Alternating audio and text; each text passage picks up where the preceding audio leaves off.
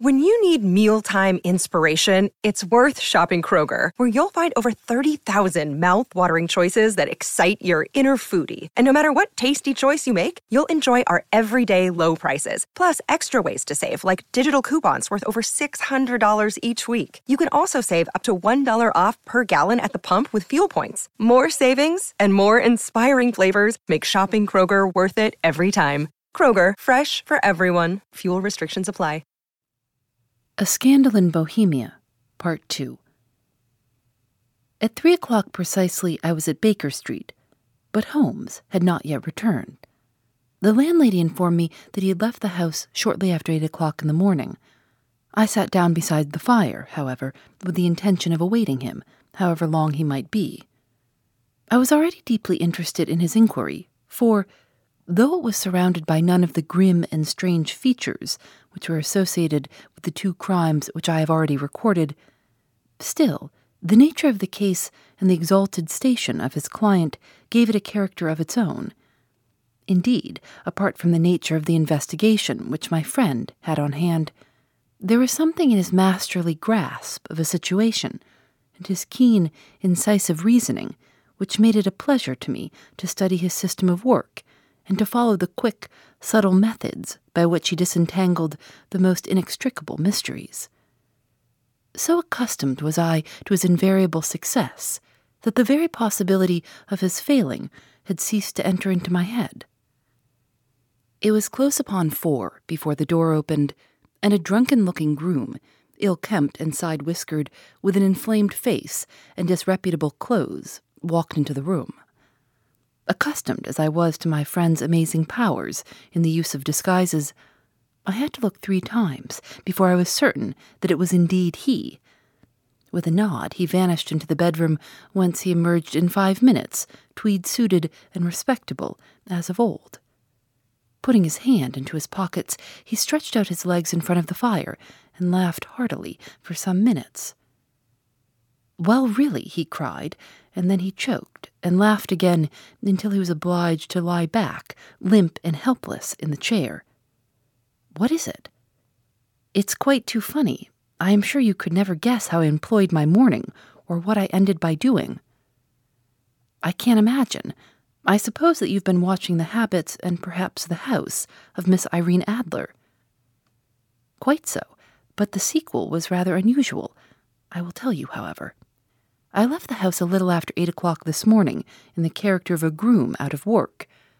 There is a wonderful sympathy and freemasonry among horsey men. Be one of them, and you will know all that there is to know. I soon found Briony Lodge. It is a bijou villa with a garden at the back, but built out in front right up to the road, 2 stories.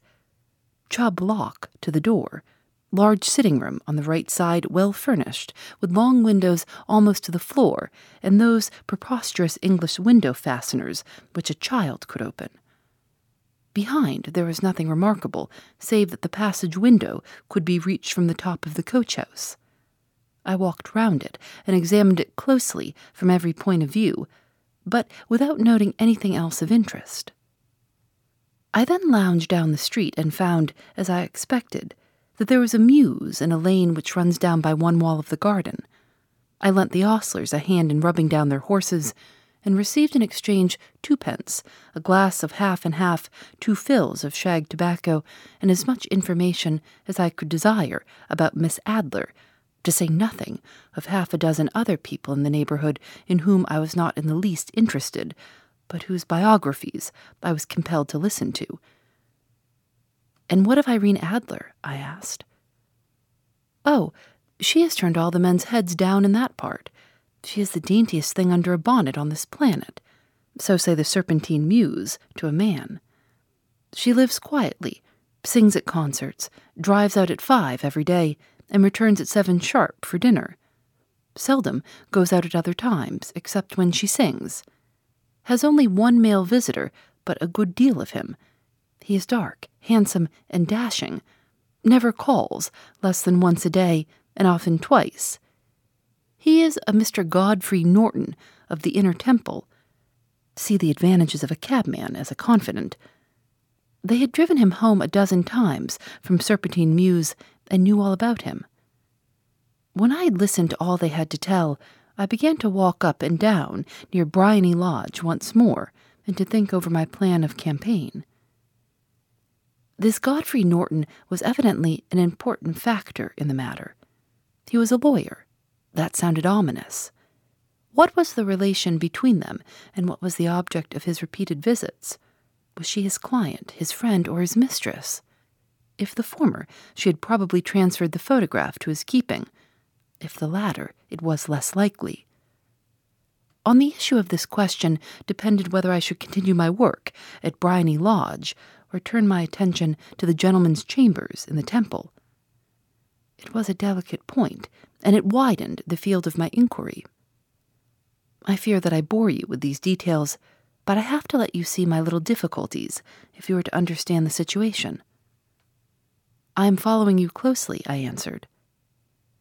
I was still balancing the matter in my mind when a hansom cab drove up to Bryony Lodge, and a gentleman sprang out. He was a remarkably handsome man, dark, aquiline, and mustached, evidently the man of whom I had heard.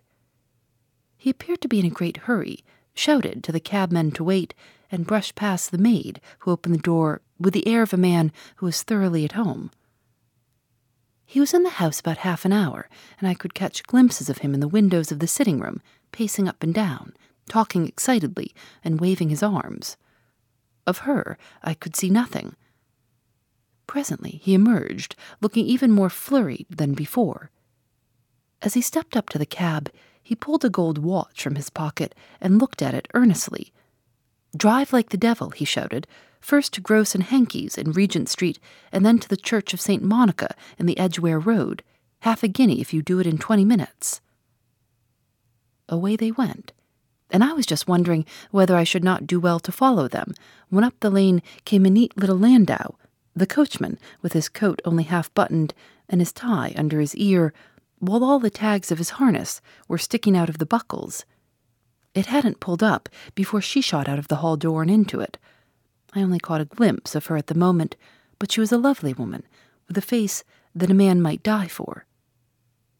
"The Church of St. Monica, John," she cried, "and half a sovereign if you reach it in 20 minutes.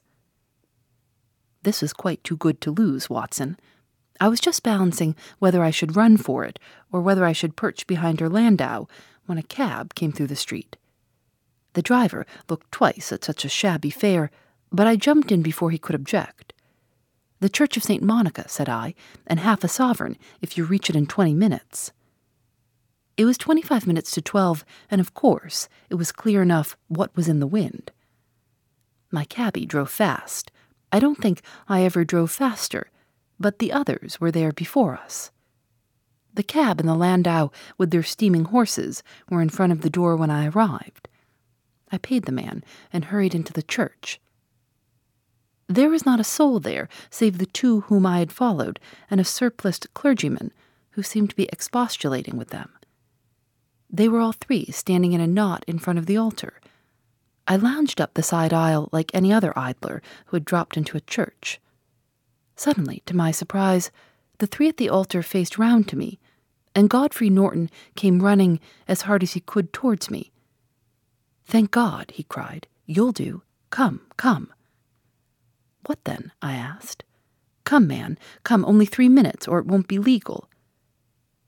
I was half dragged up to the altar, and before I knew where I was, I found myself mumbling responses which were whispered in my ear, and vouching for things of which I knew nothing, and generally assisting in the secure tying up of Irene Adler, spinster, to Godfrey Norton, bachelor.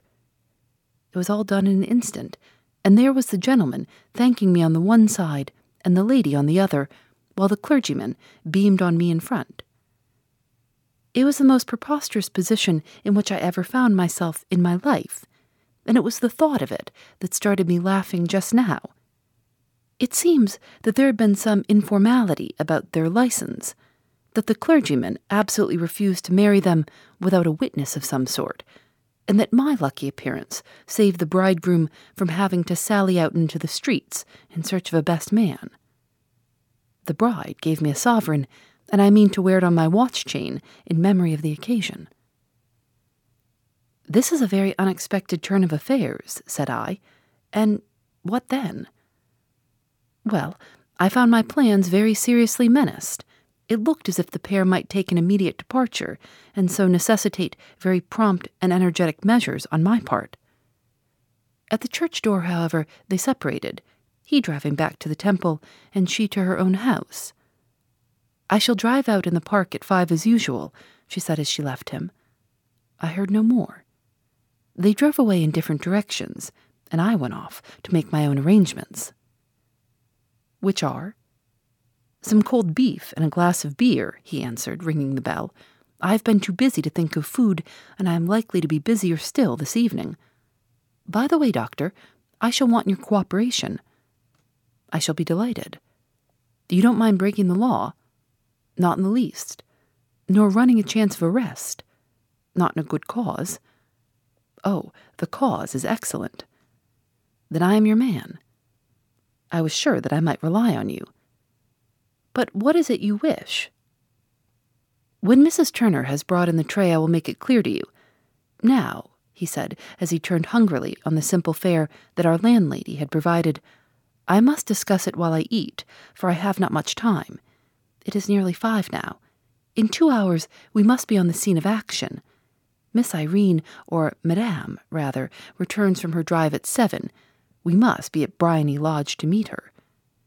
"And what then?" "You must leave that to me. I have already arranged what is to occur. There is only one point on which I must insist. You must not interfere, come what may. You understand?" "I am to be neutral." "To do nothing whatever. There will probably be some small unpleasantness. Do not join in it. It will end in my being conveyed into the house. 4 or 5 minutes afterwards, the sitting-room window will open. You are to station yourself close to that open window." "Yes." "You are to watch me, for I will be visible to you." "Yes." "And when I raise my hand, so, you will throw into the room what I give you to throw, and will, at the same time, raise the cry of fire. You quite follow me?" "Entirely." "It is nothing very formidable," he said, taking a long cigar-shaped roll from his pocket. "It is an ordinary plumber's smoke rocket, fitted with a cap at either end to make it self-lighting. Your task is confined to that. When you raise your cry of fire, it will be taken up by quite a number of people. You may then walk to the end of the street, and I will rejoin you in 10 minutes. I hope that I have made myself clear." "I am to remain neutral, to get near the window, to watch you, and at the signal to throw in this object, then to raise the cry of fire, and to wait you at the corner of the street." "Precisely." "Then you may entirely rely on me." "That is excellent. I think perhaps it is almost time that I prepare for the new role I have to play." He disappeared into his bedroom and returned in a few minutes in the character of an amiable and simple-minded nonconformist clergyman. His broad black hat, his baggy trousers, his white tie, his sympathetic smile, and general look of peering and benevolent curiosity were such as Mr. John Hare alone could have equalled. It was not merely that Holmes changed his costume. His expression, his manner, his very soul seemed to vary with every fresh part that he assumed. The stage lost a fine actor, even as science lost an acute reasoner, when he became a specialist in crime. It was 6:15 when we left Baker Street, and it still wanted 10 minutes to the hour when we found ourselves in Serpentine Avenue. It was already dusk, and the lamps were just being lighted as we paced up and down in front of Briony Lodge, waiting for the coming of the occupant. The house was just such as I had pictured it from Sherlock Holmes' succinct description, but the locality appeared to be less private than I expected. On the contrary, for a small street in a quiet neighborhood, it was remarkably animated. There was a group of shabbily dressed men smoking and laughing in a corner, a scissors grinder with his wheel, 2 guardsmen who were flirting with a nurse girl, and several well-dressed young men who were lounging up and down with cigars in their mouths. "You see," remarked Holmes, as we paced to and fro in front of the house, This marriage rather simplifies matters. The photograph becomes a double-edged weapon now. The chances are that she would be as averse to its being seen by Mr. Godfrey Norton as our client is to its coming to the eyes of his princess. Now the question is, where are we to find the photograph? Where indeed? It is most unlikely that she carries it about with her. It is cabinet size, too large for easy concealment about a woman's dress. She knows that the king is capable of having her waylaid and searched. 2 attempts of the sort have already been made. We may take it, then, that she does not carry it about with her. Where, then? Her banker or her lawyer. There is that double possibility, but I am inclined to think neither. Women are naturally secretive, and they like to do their own secreting. Why should she hand it over to anyone else? She could trust her own guardianship, but she could not tell what indirect or political influence might be brought to bear upon a businessman. Besides, remember that she had resolved to use it within a few days. It must be where she can lay her hands upon it. It must be in her own house. But it has twice been burgled. Psh! They do not know how to look. But how will you look? I will not look. What then? I will get her to show me. But she will refuse. She will not be able to. But I hear the rumble of wheels. It is her carriage. Now carry out my orders to the letter. As he spoke, the gleam of the side lights of a carriage came round the curve of the avenue. It was a smart little landau which rattled up to the door of Briony Lodge. As it pulled up, one of the loafing men at the corner dashed forward to open the door in the hope of earning a copper, but was elbowed away by another loafer who had rushed up with the same intention. A fierce quarrel broke out, which was increased by the 2 guardsmen, who took sides with one of the loungers, and by the scissors grinder, who was equally hot upon the other side.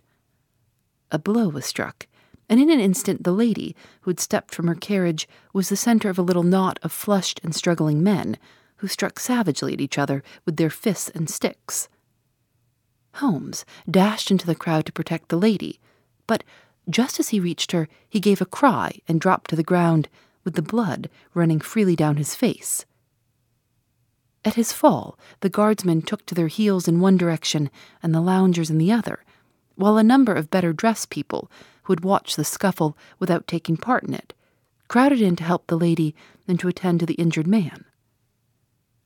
Irene Adler, as I will still call her, had hurried up the steps, but she stood at the top with her superb figure outlined against the lights of the hall, looking back into the street.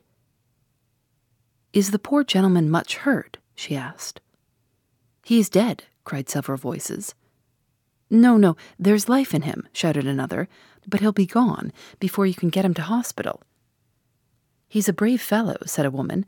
"They would have had that lady's purse and watch if it hadn't been for him. They were a gang, and a rough one, too. Ah, he's breathing now." "He can't lie in the street. May we bring him in, ma'am?" "Surely. Bring him into the sitting-room. There is a comfortable sofa. This way, please." Slowly and solemnly, he was borne into Briony Lodge and laid out in the principal room, while I still observed the proceedings from my post by the window. The lamps had been lit, but the blinds had not been drawn, so that I could see Holmes as he lay upon the couch. I do not know whether he was seized with compunction at that moment for the part he was playing, but I know that I never felt more heartily ashamed of myself in my life than when I saw the beautiful creature against whom I was conspiring, or the grace and kindliness with which she waited upon the injured man. And yet it would be the blackest treachery to Holmes to draw back now from the part which he had entrusted to me. I hardened my heart and took the smoke rocket from under my ulster. After all, I thought, we are not injuring her. We are but preventing her from injuring another. Holmes had sat up upon the couch, and I saw him motion like a man who's in need of air. A maid rushed across and threw open the window. At the same instant, I saw him raise his hand, and at the signal, I tossed my rocket into the room with a cry of fire. The word was no sooner out of my mouth than the whole crowd of spectators, well-dressed and ill, gentlemen, ostlers, and servant-maids joined in a general shriek of fire. Thick clouds of smoke curled through the room and out at the open window. I caught a glimpse of rushing figures, and a moment later the voice of Holmes from within assuring them that it was a false alarm. Slipping through the shouting crowd, I made my way to the corner of the street, and in 10 minutes was rejoiced to find my friend's arm in mine, and to get away from the scene of uproar. He walked swiftly and in silence for some few minutes, until we had turned down one of the quiet streets which lead towards the Edgware Road. "You did it very nicely, Doctor," he remarked. "Nothing could have been better. It is all right." "You have the photograph?" "I know where it is." "And how did you find out?" "She showed me, as I told you she would." "I am still in the dark." "I do not wish to make a mystery," said he, laughing. "The matter was perfectly simple. You, of course, saw that everyone in the street was an accomplice. They were all engaged for the evening." "I guessed as much." "Then, when the row broke out, I had a little moist red paint in the palm of my hand. I rushed forward, fell down, clapped my hand to my face, and became a piteous spectacle. It is an old trick." "That also I could fathom." "Then they carried me in. She was bound to have me in. What else could she do? And into her sitting room, which was the very room which I suspected. It lay between that and her bedroom, and I was determined to see which. They laid me on a couch. I motioned for air. They were compelled to open the window, and you had your chance." "How did that help you?" "It was all important. When a woman thinks that her house is on fire, her instinct is at once to rush to the thing which she values most. It is a perfectly overpowering impulse, and I have more than once taken advantage of it. In the case of the Darlington substitution scandal, it was of use to me, and also in the Arnsworth Castle business. A married woman grabs at her baby, an unmarried one reaches for her jewel box. Now, it was clear to me that Our Lady of today had nothing in the house more precious to her than what we are in quest of. She would rush to secure it. The alarm of fire was admirably done. The smoke and shouting were enough to shake nerves of steel. She responded beautifully. The photograph is in a recess behind a sliding panel just above the right bell pull. She was there in an instant, and I caught a glimpse of it as she half drew it out. When I cried out that it was a false alarm, she replaced it, glanced at the rocket, rushed from the room, and I have not seen her since. I rose, and making my excuses, escaped from the house. I hesitated whether to attempt to secure the photograph at once, but the coachman had come in, and, as he was watching me narrowly, it seemed safer to wait. "And now?" I asked. "Our quest is practically finished. I shall call with the king tomorrow, and with you, if you care to come with us. We will be shown into the sitting-room to wait for the lady, but it is probable that when she comes, she may find neither us nor the photograph. It might be a satisfaction to His Majesty to regain it with his own hands." "And when will you call?" "At 8 in the morning. She will not be up, so that we shall have a clear field. Besides, we must be prompt, for this marriage may mean a complete change in her life and habits. I must wire to the king without delay." We had reached Baker Street and had stopped at the door. He was searching his pockets for the key when someone passing said, "Good night, Mr. Sherlock Holmes." There were several people on the pavement at the time, but the greeting appeared to come from a slim youth in an ulster who had hurried by. "I've heard that voice before," said Holmes, staring down the dimly lit street. "Now I wonder who the deuce that could have been." Part 3. I slept at Baker Street that night, and we were engaged upon our toast and coffee in the morning when the King of Bohemia rushed into the room. "You have really got it," he cried, grasping Sherlock Holmes by either shoulder and looking eagerly into his face. "Not yet. But you have hopes." "I have hopes." "Then come, I am all impatience to be gone." "We must have a cab." "No, my carriage is waiting." "Then that will simplify matters." We descended and started off once more for Briony Lodge. "Irene Adler is married," remarked Holmes. "Married? When?" "Yesterday." "But to whom?" "To an English lawyer named Norton." "But she could not love him." "I am in hopes that she does."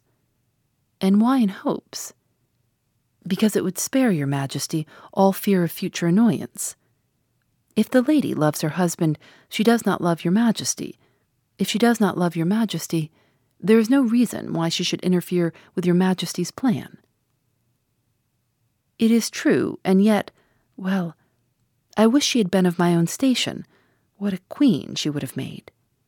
He relapsed into a moody silence which was not broken until we drew up in Serpentine Avenue. The door of Briony Lodge was open, and an elderly woman stood upon the steps. She watched us with a sardonic eye as we stepped from the carriage. "Mr. Sherlock Holmes, I believe," said she. "I am Mr. Holmes," answered my companion, looking at her with a questioning and rather startled gaze. "Indeed, my mistress told me that you were likely to call. She left this morning with her husband by the 5:15 train for the Continent." "What?" Sherlock Holmes staggered back, white with chagrin and surprise. "Do you mean that she has left England?" "Never to return." "And the papers?" asked the king hoarsely. "All is lost." "We shall see." He pushed past the servant and rushed into the drawing-room, followed by the king and myself. The furniture was scattered about in every direction, with dismantled shelves and open drawers, as if the lady had hurriedly ransacked them before her flight. Holmes rushed at the bell-pull, tore back a small sliding shutter, and plunging in his hand, pulled out a photograph and a letter. The photograph was of Irene Adler herself in evening dress. The letter was superscribed to Sherlock Holmes, Esquire, to be left till called for. My friend tore it open, and we all three read it together. It was dated at midnight of the preceding night, and ran in this way. "My dear Mr. Sherlock Holmes, you really did it very well. You took me in completely. Until after the alarm of fire, I had not a suspicion. But then, when I found how I had betrayed myself, I began to think. I had been warned against you months ago. I had been told that if the king employed an agent, it would certainly be you. And your address had been given me. Yet, with all this, you made me reveal what you wanted to know. Even after I became suspicious, I found it hard to think evil of such a dear, kind old clergyman. But, you know, I have been trained as an actress myself. Male costume is nothing new to me. I often take advantage of the freedom which it gives. I sent John the coachman to watch you, ran upstairs, got into my walking clothes, as I call them, and came down just as you departed. Well, I followed you to your door, and so made sure that I was really an object of interest to the celebrated Mr. Sherlock Holmes. Then I rather imprudently wished you good night, and started for the Temple to see my husband. We both thought the best resource was flight, when pursued by so formidable an antagonist, so you will find the nest empty when you call tomorrow. As to the photograph, your client may rest in peace. I love, and am loved by a better man than he. The king may do what he will without hindrance from one whom he has cruelly wronged. I keep it only to safeguard myself, and to preserve a weapon which will always secure me from any steps which he might take in the future. I leave a photograph which he might care to possess, and I remain, dear Mr. Sherlock Holmes, very truly yours, Irene Norton, née Adler. What a woman! Oh, what a woman! Cried the King of Bohemia, when we'd all three read this epistle. Did I not tell you how quick and resolute she was? Would she not have made an admirable queen? Is it not a pity that she was not on my level? From what I have seen of the lady, she seems indeed to be on a very different level to your Majesty, said Holmes coldly. I am sorry that I have not been able to bring your Majesty's business to a more successful conclusion. On the contrary, my dear sir, cried the king, nothing could be more successful. I know that her word is inviolate. The photograph is now as safe as if it were in the fire. I am glad to hear your Majesty say so. I am immensely indebted to you. Pray tell me in what way I can reward you. This ring." He slipped an emerald snake ring from his finger and held it out upon the palm of his hand. "Your Majesty is something which I should value even more highly," said Holmes. "You have but to name it." "This photograph." The king stared at him in amazement. "Irene's photograph," he cried. "Certainly, if you wish it." "I thank your Majesty. Then there is no more to be done in the matter. I have the honor to wish you a very good morning." He bowed, and turning away without observing the hand which the king had stretched out to him, he set off in my company for his chambers. And that was how a great scandal threatened to affect the kingdom of Bohemia, and how the best plans of Mr. Sherlock Holmes were beaten by a woman's wit.